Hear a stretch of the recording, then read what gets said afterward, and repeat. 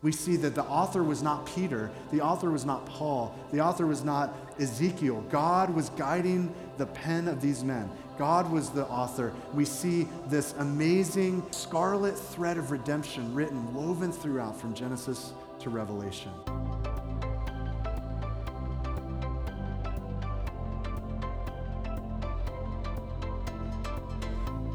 Hello, and thanks for listening to the Shoreline Church podcast. My name is Pilgrim Benham. I'm the lead pastor at Shoreline Church, and today we have a very special message on the canon of Scripture. We're going to be looking at John chapter 20 and have some fun with this message as we learn about where our Bibles come from. Hope you enjoy this message. We are going to have some fun today. Today we are going to be looking at John chapter 20, the last two verses, as well as the last verse in the Gospel of John, John chapter 21. Next week, we're going to be seeing one of my favorite passages of Scripture, John 21, and we're going to see how Jesus restores Peter, who previously, as we've been following along in the Gospel of John, remember, he denied the Lord 3 times. We're going to see him restored to Jesus, and we're going to be closing the Gospel of John after studying this incredible book. Haven't you loved it? For the last 12 months. It's been awesome. So as a church, if this is new for you, we teach through the Bible verse by verse, and we kind of bounce around to different books, guided by the Lord and kind of at the right time. And so we're finishing the Gospel of John next week. And then 2 weeks, as I mentioned, we're going to be having Mother's Day. We're going to have a special message. And it's just going to be a great time. But today, I've been excited about doing a teaching on these interesting verses, the last 2 verses of chapter 20 and the last verse in the Gospel of John. And this sermon is going to actually be a little bit less like a sermon and more like a lecture. Okay, so I hope you're up for that. Some of you have been up late watching these crazy movies that are happening. So I hope you're awake this morning and got your coffee. If not, you have permission to get some coffee. And the reason we're devoting an entire sermon to this is because there's a kind of an important reason. Recently, some mainline popular Protestant pastors in the last 3 or 4 years have come out saying, with statements like this, they've said that we went wrong as a church when we started saying, Jesus loves me, this I know, for the Bible tells me so. There have been some statements that have been made where we need to unhitch from the Old Testament and that we need to just stick to the resurrection story and that's it. And that the Christianity is not creedal, that the Bible is not fully trustworthy. Did Jonah really get swallowed by a fish? And all of these sorts of things that challenge the authority and the inerrancy and the inspiration of Scripture. And so I think it's important for Christians to have confidence in the Scriptures, in what we believe. And so John ends his gospel giving us that same confidence. And so to that end, let's just pray, and then we'll jump into our time together. All right? Lord, thank you for your word. We build our lives, as we'll sing later today, upon the bedrock foundation of the unchanging truth of Scripture. And we thank you that you have given us this opportunity and this freedom today to study it. And we thank you that all Scripture has been given by inspiration of God, so that we may be thoroughly equipped for every good work. So to that end, we ask you to bless this time and to speak and encourage and instruct us, maybe in a way we've never been instructed before. Give us new knowledge, new insight, so that we can walk away with more confidence in the Scriptures, not less confidence, more questions, more doubting. More confidence today, we ask. It's in Christ's name we pray. Amen. Let's look at the last 2 verses of John 20. It says, "Now Jesus did many other signs in the presence of his disciples, which are not written in this book. But these are written so that you may believe that Jesus is the Christ, the Son of God, and that by believing you may have life in his name." Notice with me 3 things that John was saying here. First, note that he says, this account is not exhaustive, but selective. Do you know the difference? This is a selective group of stories. Secondly, we realize that John is saying the things that I included in my gospel account are written so that it would invoke faith in the reader, or you could say provoke faith, that when you read this, you suddenly will know that Jesus is the Son of God. And thirdly, notice that he says, by believing in Jesus, you may have life in his name. Now, we'll be coming back to those three ideas at the end of our time together, but for now, look over at John 21, the very last verse in the Gospel of John. John 21, verse 25 says this: "Now there are also many other things that Jesus did. Were every one of them to be written, I suppose that the world itself could not contain the books that would be written." Notice John's logic. He says, I didn't include everything that Jesus did, that everything that Jesus taught in my short account. But if we did try to make an exhaustive list, we would run out of real estate on the planet, filling it with libraries of books that contained all that Jesus did. Now, John's not being dramatic. He's not being extreme here. This verse, 25, reminds me of this amazing hymn called "The Love of God." It's written by Frederick Martin Lehman. Here's the words on the screen. He says, "Could we with ink the ocean fill, and were the skies of parchment made? Were every stalk on earth a quill, and every man a scribe by trade? To write the love of God above would drain the ocean dry, nor could the scroll contain the whole, though stretched from sky to sky." It really would take every square inch of planet Earth to house the books written about all that Jesus did and taught in his earthly ministry. So John and the other gospel writers had to be very selective in what they included in their accounts. Remember, we have Matthew, Mark, Luke, and John, 4 different aspects of Jesus' life and ministry. Matthew was writing to a predominantly Jewish audience. So when you read Matthew, you get a lot of Old Testament prophecies, Old Testament verses that he quotes and that he references. When we look at Mark, Mark was a very short gospel. Mark was writing to a Roman audience, and the Romans typically want to see action. And so we see in the Gospel of Mark, 1,375 times the word "and" is written. Jesus did this, and he did this, and he did that. Just bustling along, story after story, action after action. Very little parables, but a lot of action in Mark's Gospel. And then you have Luke. And Luke, we know, was a Greek. We know he was a physician. He's kind of thorough, and so he's writing to a Greek audience or a Greco audience, and as he's writing, he's actually writing part 1 of 2. His sequel is known as the Acts of the Apostles, and he says in Acts chapter 1, "Hey, Theophilus," whose name means lover of God, he says, "Hey, in my former account, I began to write all that Jesus did and taught." And so he really focuses on a fair amount of balance of the things Jesus did and the teachings Jesus gave. So you see a lot of teachings coming out of the Gospel of Luke, more than any of the other Gospels. And then you have John. And John was a close follower of Jesus. He was the disciple whom Jesus loved. So you see an up-close picture of Jesus who is, more than any of the other Gospels, a picture of his deity. And so where ultimately did these guys go from seeing Jesus or hearing the stories of Jesus and then writing them down, and then now we have our Bibles? What happened in between? What was the process, or if we call it the canonization of Scripture? How do we go from the resurrection to our New Testaments? And can we trust the Bible? Can we leave today with more confidence? And if the Bible is true, maybe the most important question today, if the Bible is true, and I'm not saying if because I doubt that, if it's true, then how do we order our lives accordingly? Should we leave today with maybe a changed life? So that's what we're going to answer today. And what I want to do is look at 4 big aspects of Scripture today. What I'm going to do, though, is we'll put them on the screen. If you've been following on the Bible app, you'll notice we don't have the notes on there today. We're actually going to be posting everything from today, the sermon, all of the references that I give, all of the links to the content I studied for today, all of that's going to be available on, let me give you the website, so write this down. I don't have it on the screen. Here it is. thisisshoreline.com/canon. Now, don't be that guy. It's not C-A-N-N-O-N, like we're shooting cannons at Pirates of the Caribbean, okay? It's C-A-N-O-N, okay? thisisshoreline.com/canon, C-A-N-O-N, all right? That's where you can go. Even now, there's some information on there that you can follow along. So what I want to do is look at 4 big aspects. You guys ready for this? Let's dive in. Number 1, we're going to look at revelation of Scripture, the revelation of Scripture, okay?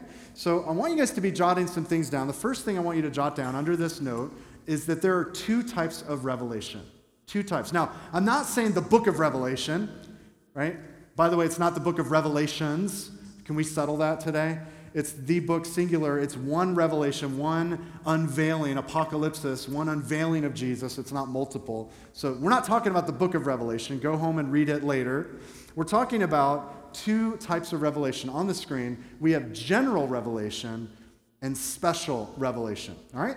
So general revelation is basically God's witness of himself through creation to his creatures. Through creation. That's general revelation. Psalm 19 captures this amazingly, where it says, "The heavens declare the glory of God, and the sky above proclaims his handiwork. Day to day pours out speech, and night to night reveals knowledge. There's no speech, nor are there words whose voice is not heard. Their voice goes out through all the earth, and their words to the end of the world." Okay? But here's the thing. General revelation is limited. What I'm not saying is when you go to Disney or to the beach and suddenly there's someone painting "Jesus loves you" in the sky. That's not what I'm saying. Oh, it's in the clouds. Wow, no, that's not the idea. See, general revelation is limited. Though his voice has gone out into all the world and no one is without excuse, the reality is that the ultimate end of general revelation is that it leaves us in a situation where we can't stand before God in the judgment and say, "I didn't know that you existed." No, he's written it in all of creation, his existence. And so the problem is, though, it doesn't show us how to be reconciled with him. It doesn't take that next step, that next level. And you cannot be saved by merely understanding general revelation. There's not some tribe somewhere that says, "Well, we kind of get this idea, so we're going to be in heaven." That's not the idea. You need to rethink your ecclesiology if that's what you believe. And that's where special revelation comes in. And that's, as Pastor Micah said, the need for us to go into all the world. We need to go into every people group and share the gospel message because there are many still today who have not yet heard. And so special revelation is different. Special revelation is when God reveals himself directly. He's done that in various ways. He's done that through direct acts. He's done that through dreams or visions. He's done that in what we call Scripture. And of course, in the greatest way, he's done that in the incarnation, the person and work of Jesus. So general revelation is going to perish one day because it's nature, but we're told in God's word that his word, this special revelation, will never fade away. General revelation, the means of it, has become cursed and corrupted. But see, the word of God, according to itself, is holy, righteous, pure, and good. And David in Psalm 19 later says that the law of God is perfect. It's perfect. And so how did God then reveal himself? How did he reveal himself specially, in a special way? So what I want to do just for a minute is kind of put ourselves in the camp of Israel. I want to kind of take you there. We're going to go to the wilderness between Egypt and the Promised Land. In this kind of body of believers, so to speak, Israel, God has promised to bring us somewhere, and he's revealed himself to our leader, Moses, and he's leading us, and we have this moment right before Moses goes up to the top of Mount Sinai to meet with God. And so you and I have been delivered out of Egypt. We've been delivered from oppression. It's an amazing moment from slavery, and now God has called us for about 3 days to set ourselves holy and apart, to consecrate ourselves for this moment. Okay, so just picture what this would have been like. There's this mountain that God's going to meet with Moses, and to even go up and, rest your hand on the edge of it, just to touch the side of the mountain, beast or human would have killed you. There's smoke, there's thunder. This is terrifying. In fact, I think we have a verse, Exodus 19. You can jot this reference down, 16 through 20. I'll just summarize it. It was really scary. This is a scary, heavy, judgment-type moment. God is answering Moses in the thunder and calling him up to the top of the mountain, and the people are trembling. You could just feel probably the awe and the fear in the camp of Israel. And so within a matter of time, Moses comes down. He descends down from the mountain and has what we call the Ten Commandments. These, of course, were the stone tablets that God himself had inscribed his law upon, his covenant with his people. But see, this was not the first time that God had spoken. Remember, if you turn your Bibles all the way back to Genesis 1:3, it says in Genesis 1:3, the third verse in the Bible, God says, "Let there be light." So God speaks from the very opening pages of Scripture. How do we know that? Have you ever thought about that? Have you ever been sitting around like, how do we know this whole creation account? Well, we know that God and Adam walked together, that there was that sense of communion. And so God would have recounted to Adam this story.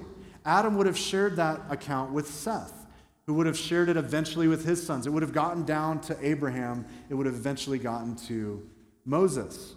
And remember, if you look at the ages of people, I mean, it's hard enough to live to 85 nowadays. These people were living longer. And so they were ultimately sharing the story, and some of the patriarchal older guys would have still been alive. So they could have cleared it up as they're orally sharing the story. Now, that part wasn't right. Clear that up. And it would have been transmitted from person to person. So Moses essentially writes the first 5 books of the Bible.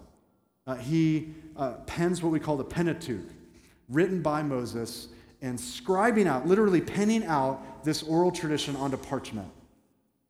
We have Joshua then convinced God wants him to continue sharing the acts of God and recording his acts. And so then we have the time of the judges, and then we have a time of prophets, priests, and kings. And the idea basically was that the prophets would write down what God was communicating to them. We have this phrase, thus saith the Lord, hundreds and hundreds of times.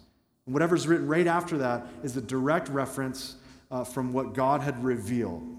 Hey, you guys still with me? So from Genesis 1:3, right, to Malachi's end, we have a record of God communicating to his people. But see, Mount Sinai was the first time that the covenant was to be written down, recorded, displayed, recounted, and remembered. It was a very special moment in Israel's history, a very special time. And so the Jewish Bible, if you were to go to some friends, and there's been a tragic shooting yesterday in a synagogue in a friend of mine's community in California, so continue to pray for that community. But if we were to go to the local synagogue and we were to say, can I see your Torah? And you were to say, yes. And you say, let me look at the last book of your Torah and how it's arranged. It's arranged differently than our Bibles. The Jews end their scripture with Chronicles.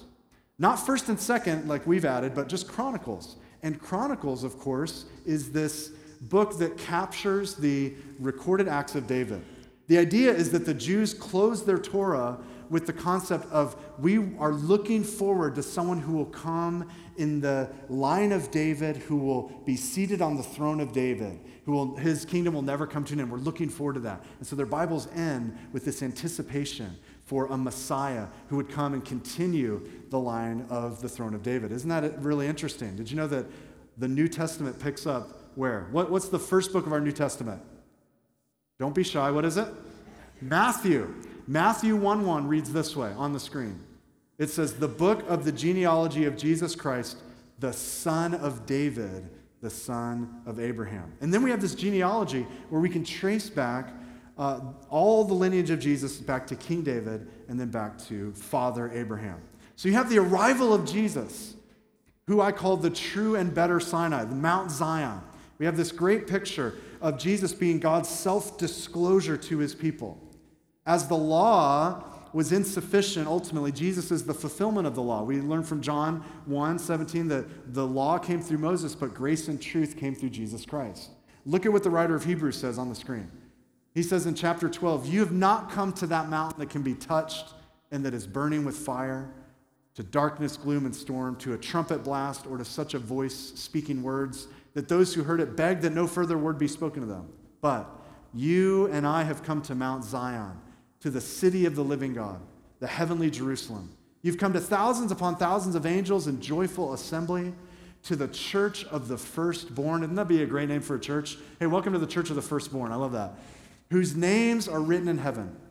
You've come to God, the judge of all, to the spirits of the righteous made perfect, and then this, to Jesus, the mediator of a new covenant, and to the sprinkled blood that speaks a better word than the blood of Abel. You see, Jesus, according to John's gospel, in the opening pages, he is the Word.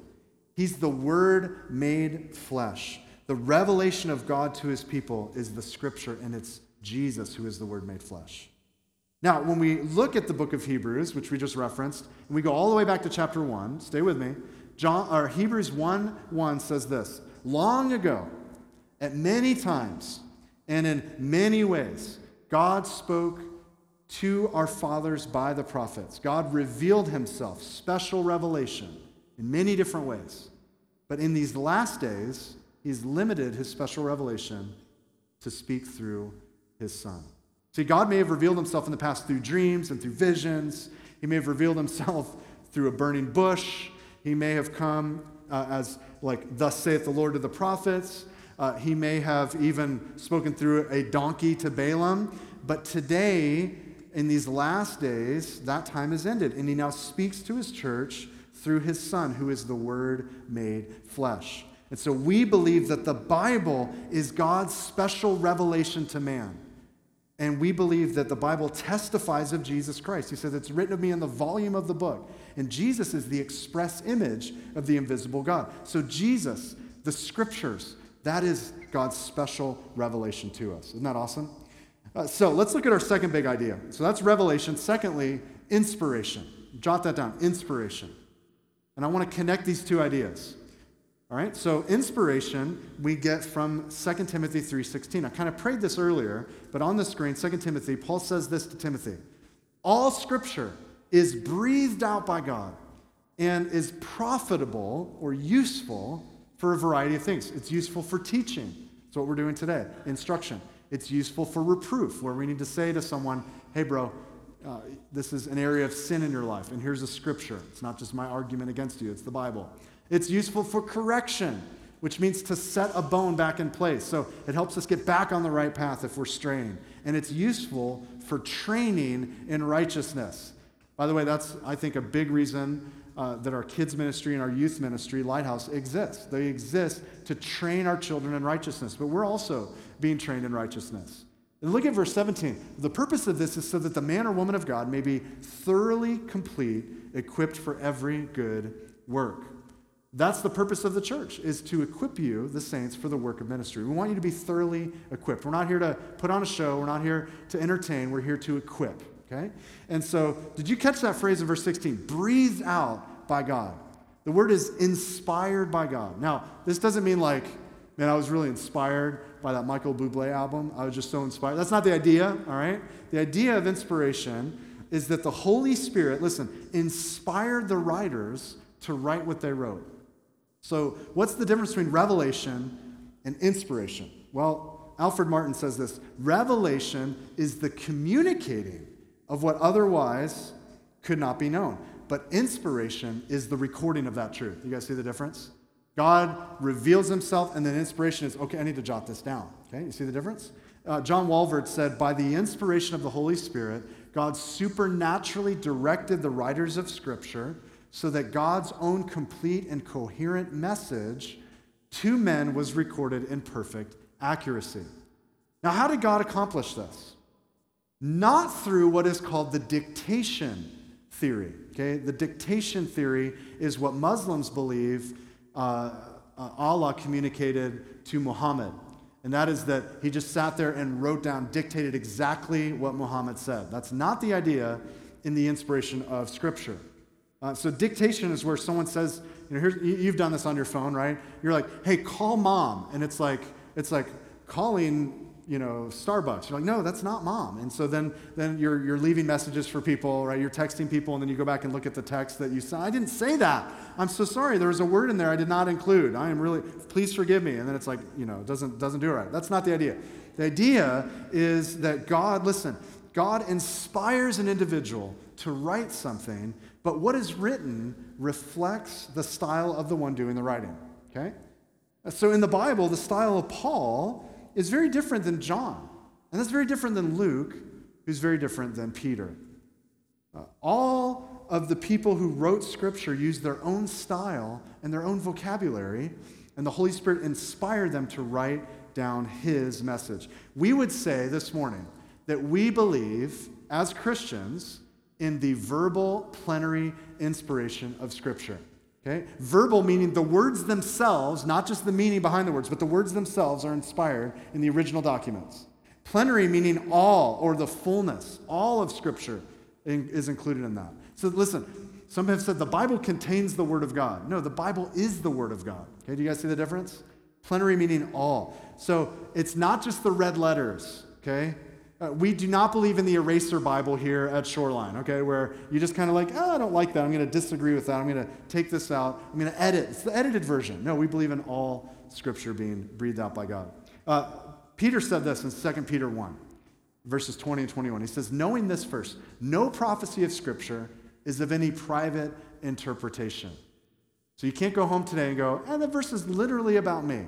You know, Peter was writing this specific thing about me personally. No, prophecy never came by the will of man, but holy men of God spoke, look at this, as they were moved by the Holy Spirit.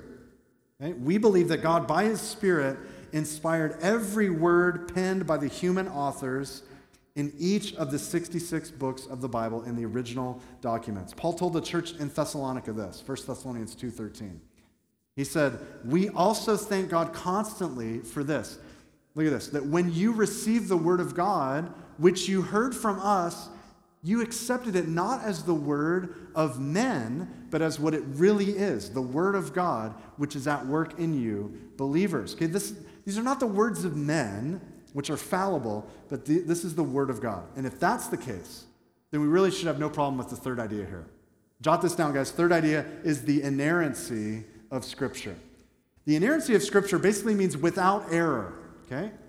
Now, the Bible attests about itself that it's without error. And I understand the circular reasoning that you could argue against that, but just for a minute, Proverbs 30, verse 5 says that every word of God is true.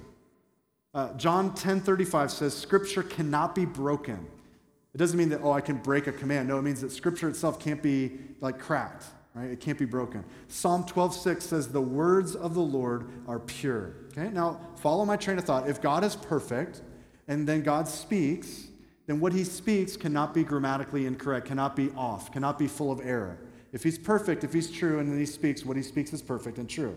Nod your head in agreement if you follow my train of thought. Now, all right, good. Both of you understand. Now, infallibility is related to inerrancy, but they're different. Let me explain this concept. Infallibility means not able to be wrong. Not even able to be wrong. It's infallible.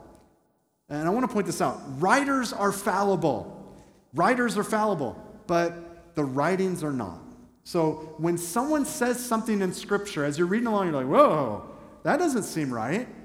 As someone in Scripture says something, like Psalm 14:1 says, there is no God. Did you know that? Psalm 14:1 says, there is no God. I'm sorry to break that news to you today. I know he's risen, but the Bible says there's no God. Well, actually, the first part of that verse says, the fool has said in his heart, there is no God, okay? So obviously, there's something going on here. The Bible's capturing false statements uttered by ignorant people, okay? Now, the fact that they're uttered doesn't mean the Bible's not true. It's just pointing out that they're being said. Like in Ecclesiastes, if you didn't understand Ecclesiastes, we did this, I think 2 years ago, we did a study through all the verses in Ecclesiastes. If you didn't realize that it's written from a perspective under the sun, trying to attain meaning and purpose and worth in life apart from God, as if there is no God, atheistically, then the book of Ecclesiastes says this is it. This is the top purpose of life. If you don't understand that, there's some statements you could read in there going, well, that doesn't make any sense. That's the chief end of man. I don't get it. I don't understand. Just eat, drink, and be merry, and then tomorrow we die? That doesn't seem, well, that sounds fun, but I don't know if that's the purpose of life. There's things in the Bible where Job's friends offer awful counsel. So the Bible, even Satan, bringing lies. So these are captured in the Scripture. That doesn't mean the Scripture is false. You guys follow that? Let me just give you another example. Recently, on Facebook, you guys know I love pranking, so April Fools happened, and on April Fools, a fake Facebook profile that pretended to be Sarasota County came out with this news story. They said that there are chickens that fell out of Zaxby's truck on Honore Avenue, and Chick-fil-A went and picked them up and cleaned them up, and then they'll be serving them, and it's all good. Well, here's the funny thing. WFLA, News Channel 8, saw that it was Sarasota County and picked up the news story. They actually ran the news story. And I went to find the link for you guys, and it says you've reached this link in error, and I thought that was kind of funny. So I couldn't show you the link. They've taken it down, obviously. Now, the details in the story of the news were fake. They're in error. But the fact that I just told you that doesn't mean that I'm now in error. Do you guys follow me? The Bible records things that happen, and it's not giving work to them. It's just saying that they happen. And so we believe that the Bible is without error. We believe in the inerrancy of Scripture, and we believe it's unable to be wrong, the infallibility of Scripture. From the opening pages of the Bible, Genesis chapter 3, one of Satan's ploys is to challenge the Word of God, to say, did God really say? And anytime you're listening to someone who says, well, I don't know if the Bible says that, and they challenge the authority of Scripture, they challenge the inerrancy of Scripture, then you're on a slippery slope towards ultimate false teaching. The postmodern kind of culture that we live in today, many people try to infuse that into church and say, well, let's just deconstruct. Let's ask questions and kind of tear down the concept of hell. Let's tear down the concept of the deity of Christ. Let's tear down these ideas and then we'll reconstruct. No, we're to rest on the finished truth of the Scripture and not try to tear it apart. We can rest in it. Satan will always challenge the Word of God, and this is not novel to the Enlightenment or to postmodernism. It's been this way since the beginning. One person said this, I love this. Men don't disagree with the Bible because it contradicts itself, but because it contradicts them. Yeah, isn't that crazy? You see, that makes it incredibly important, I'd say even critical, that we know what God's Word actually says. So that someone doesn't come along and say, well, maybe this is what the Bible says. We'd be able to recognize it immediately. I know some of you ladies are reading Jesus Calling. The idea behind this book is that this woman hears Jesus' voice. And the strange thing is Jesus sounds a lot like a 40, 50-year-old woman who lives in the words of Jesus. And we should be able to discern the words of Jesus in the Scripture versus someone who's purporting to be speaking for Jesus. Okay? You understand the difference? And so we're going to do something fun today. All right? We're going to have some fun here. I'm going to give you a phrase, and I want you to tell me if this is in the Bible or not. Okay? So you're going to just yell out, yes, that's in the Bible. And there's no judgment here. I'm not going to see you saying, the spotlight's too bright. I can't see you anyway. Or I won't look. I'll just look down, okay? You don't need to be embarrassed, but I'm going to say, is this in the Bible? And you're just going to say yes after I say the quote or no. Okay? You ready for this? That's where you answer. Are you ready for this? Okay, good practice run. All right. The Bible says that we should have moderation in all things. No, that's not in the Bible. That's Aristotle. All right, that's not in the Bible.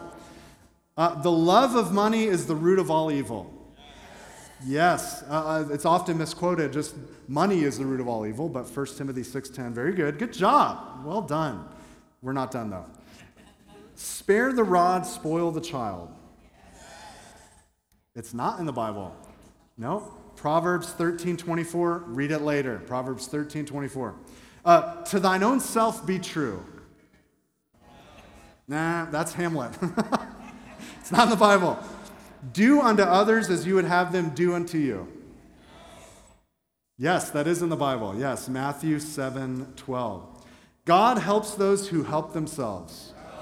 Thank you. I'm so glad that you got that right. Thank you. That is actually Benjamin Franklin in Poor Richard's Almanac. Cleanliness is next to godliness. Although we think it's true, it's not in the Bible. Not in the Bible. This too shall pass.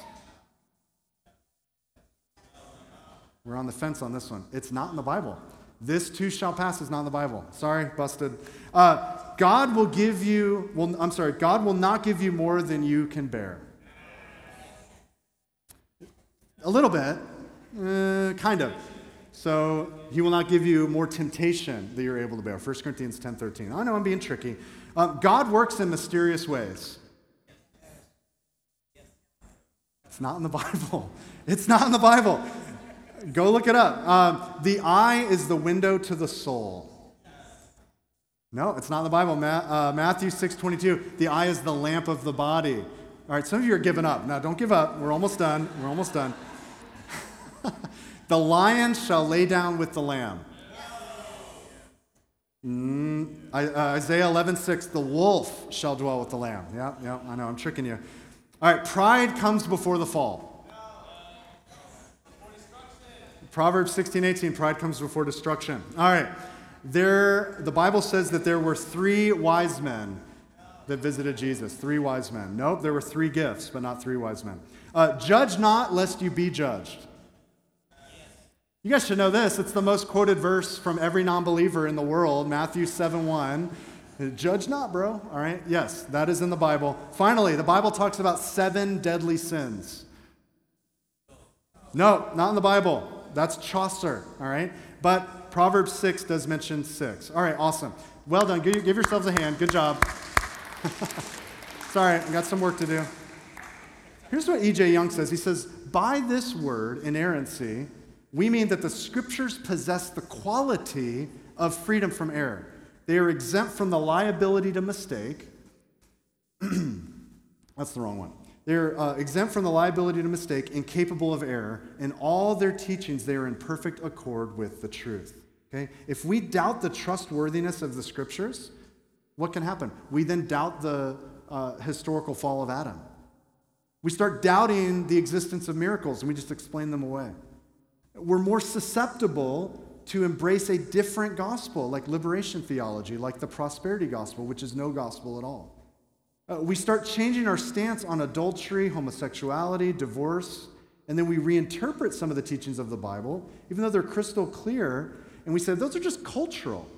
Things like the role of women in the home and church. And we're tempted to start looking at the Bible as if it were a grand narrative about us, rather than Christ displayed through the volume of the book. Church, inerrancy is a big deal.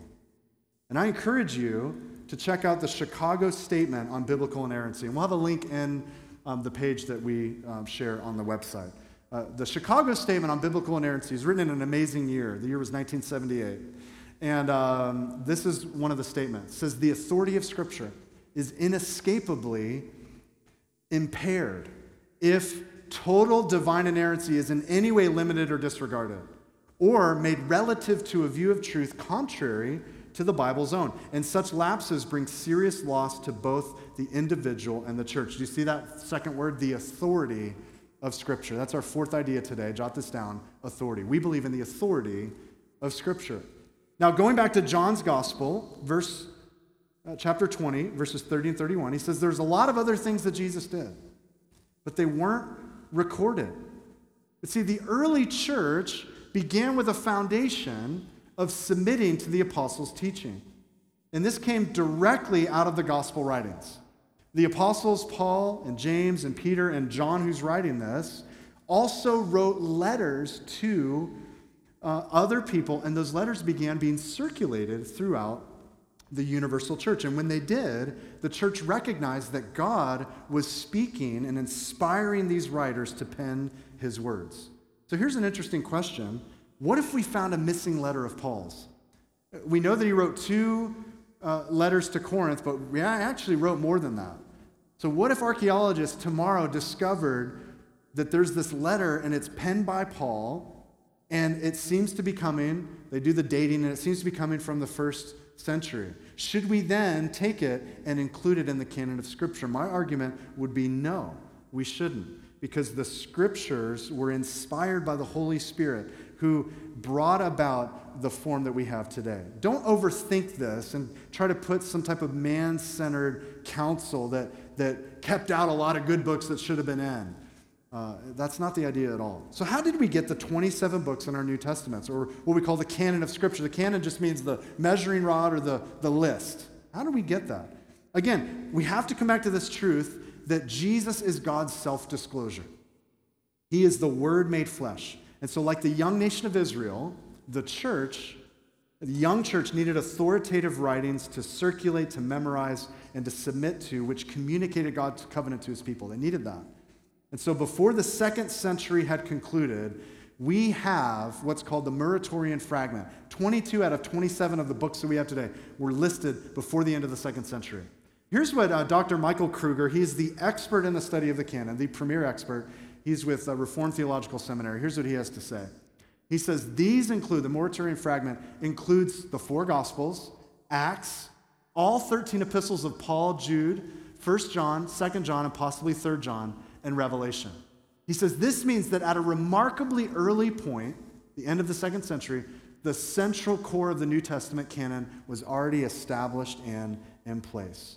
Guys, I want to give you 10 things that we should all know about the canon. Okay? 10 things. And you can take a picture of the screens if you want. Each of these 10 things are a separate article written by Dr. Kruger, and all of them are going to be on the website with links, okay?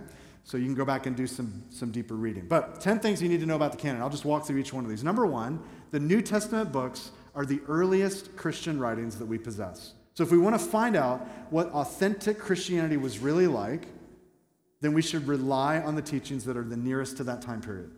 Secondly, apocryphal writings are all written in the 2nd century or later. So those are the books, the apocryphal writings are outside of our current canon, outside of Scripture. And so that should put to rest the arguments for them. Number 3, the New Testament books are unique because they're apostolic books. So the apostles wrote the books of the New Testament, or the person writing was directly related in some way to the apostles. There was a close proximity. Now look at number 4. Some New Testament writers quote other New Testament writers as Scripture. This is really cool.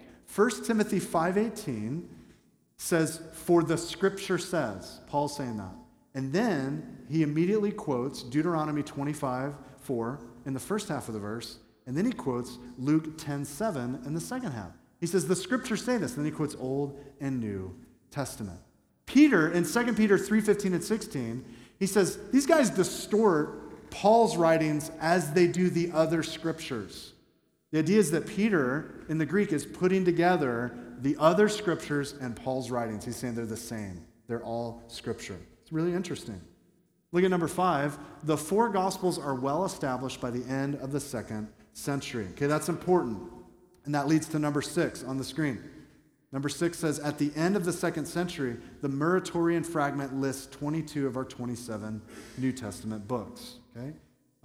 That means that there was a widespread agreement over the core of our New Testament from a very early time. The church agreed with it. And number 7, early Christians often use non-canonical writings, writings that are outside of our Scripture.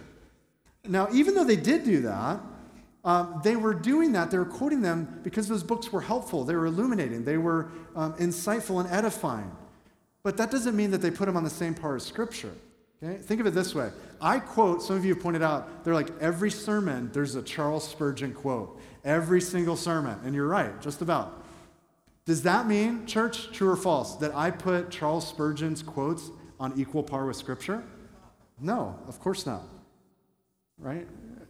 It's still subservient to the Scripture, and we should understand that as well. Number 8, the New Testament canon was not decided at Nicaea nor any other church council. We often misunderstand this. We think these guys came together and they said, we're keeping all of the other stuff out. The Da Vinci Code, fictional book, tried to posit that idea, and it's just silly. Number 9, Christians did disagree about the canonicity of some New Testament books, and this shouldn't scare us. You don't need to be afraid of this. Like the canon was not given to us like the Book of Mormon was purportedly given to Joseph Smith, written, transcribed on gold tablets. That's not the idea. So it took time, right? It took time for the church to circulate this. They didn't have Twitter, they didn't have Facebook. It's not like they post something and immediately people knew what was going on. It took time. It took many decades for the books to get around. And these books had question marks on some of them for the church community. Some like Origen mentions that 2 Peter and 2 and 3 John and James were doubted and disputed by some in his day. Some people didn't think John wrote Revelation, so they were curious, like, should we include this? And it took time. But finally, number 10, early Christians believed that canonical books were self-authenticating. This means that the books we read in our current New Testament bear certain attributes that distinguish them from other writings as being genuinely from God. The early church believed that these books were self-authenticating.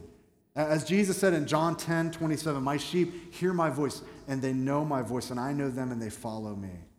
There's this sense of being able to discern that this was indeed the voice of God. You don't believe me? Go read The Shepherd of Hermas and compare that to the New Testament. Read The Shepherd of Hermas in your spare time in Google this week, and then come back and say, yeah, that's not inspired by God. It's clear, all right? This was truly a work of God. Now, according to Guinness, the Bible is still the world's most distributed book. It has been translated currently in over 1,600 languages. With its 66 books written over the span of 15 centuries by 40 different authors with all these different backgrounds and all these different countries, including shepherds. Just think about this. The writers of the Bible, shepherds, governors, doctors, kings, accountants, fishermen, tent makers, religious leaders.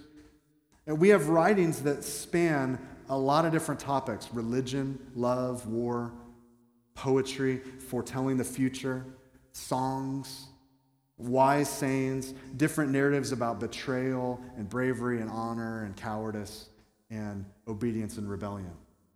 Now imagine that Oprah decides to get her book club together, and she's going to get 40 different authors that are going to write from the span of the 5th century to today, 1,500 years or so. And they're going to write just on 3 topics. They're going to write on the origin of the universe, they're going to write on what happens when we die, and what does the end of the world look like. Just 3 topics. And she takes these writers with the same different backgrounds on those 3 topics. Just imagine, from page to page, from author to author, chapter to chapter, it's going to be completely different. It's going to be this hodgepodge, this crazy patchwork of differing ideas. And yet when we look at the scriptures, what do we see? We see that the author was not Peter, the author was not Paul, the author was not Ezekiel. God was guiding the pen of these men. God was the author. We see this amazing scarlet thread of redemption written, woven throughout from Genesis to Revelation. One person said this: what the reformers sought to affirm. I got ahead of myself. Wayne Grudem said this first. Wayne Grudem said this about authority. He said, the authority of Scripture means that all the words in Scripture are God's words in such a way that to disbelieve or disobey any word of Scripture is to disbelieve or disobey God. See, church, if we believe in the revelation, in the inspiration, in the inerrancy, and in the authority of Scripture, then we must order our lives accordingly. The reformers believed in what was called sola scriptura. That means that Scripture alone is the highest authority in our lives. That means that what we do and believe in regards to sexuality, in regards to marriage, in regards to law, in regards to economics, in regards to how we live as citizens on this planet, all of those should be submitted to the authority of Scripture. And here's the quote: what the reformers sought to affirm, and what we must continue to uphold, is this: that the Bible alone, because it is God's direct and inspired word to us, should be the, quote, decider.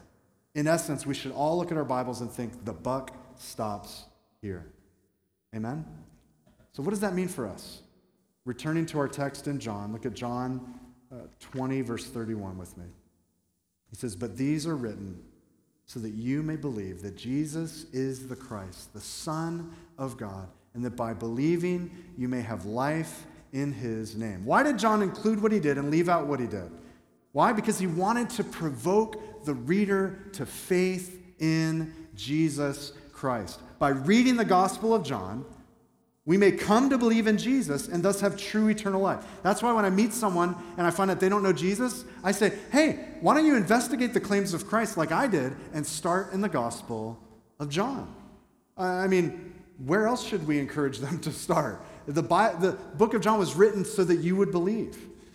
So man, where else should they start? Church, may we spend our days listening to the Word of God, to the voice of God.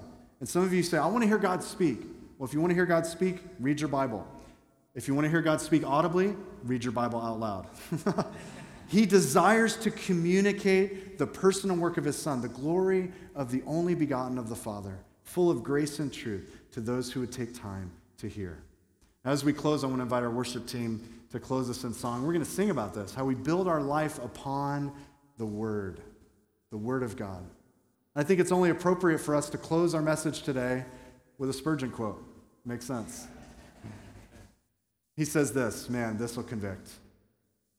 If you find a professing Christian indifferent to his Bible, you may be sure that the very dust upon its cover will rise up in judgment against him. Wow, let's pray. Lord, may we see the beauty, the complexity, the power, and the authority in your holy scriptures. Lord, would you stir us up to spend time sitting at your feet, listening to you, knowing your voice by discerning it because we've spent time reading it, memorizing it. Lord, thank you for your word. Thank you for the Bible from Genesis to Revelation. We're so thankful, Lord, that you've revealed yourself to each one of us. Lord, we don't want to gather dust on our Bible. We want to spend time understanding it, growing in it, meditating on it. We want to move from milk to solid food, from needing someone that we rely on to feed us, to being able to feed ourselves on the pure milk of the Word. Lord, we desire to grow.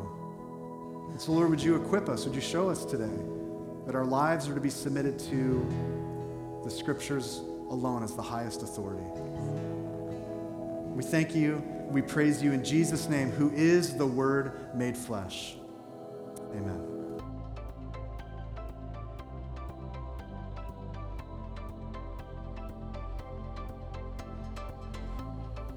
Thanks for listening to our podcast. Shoreline Church meets every Sunday at 10 a.m. at the Lakewood Ranch YMCA. You can get more content and more information by visiting thisisshoreline.com. If you have any questions or any prayer needs, please don't hesitate to email us at info@calvaryshoreline.com. God bless you.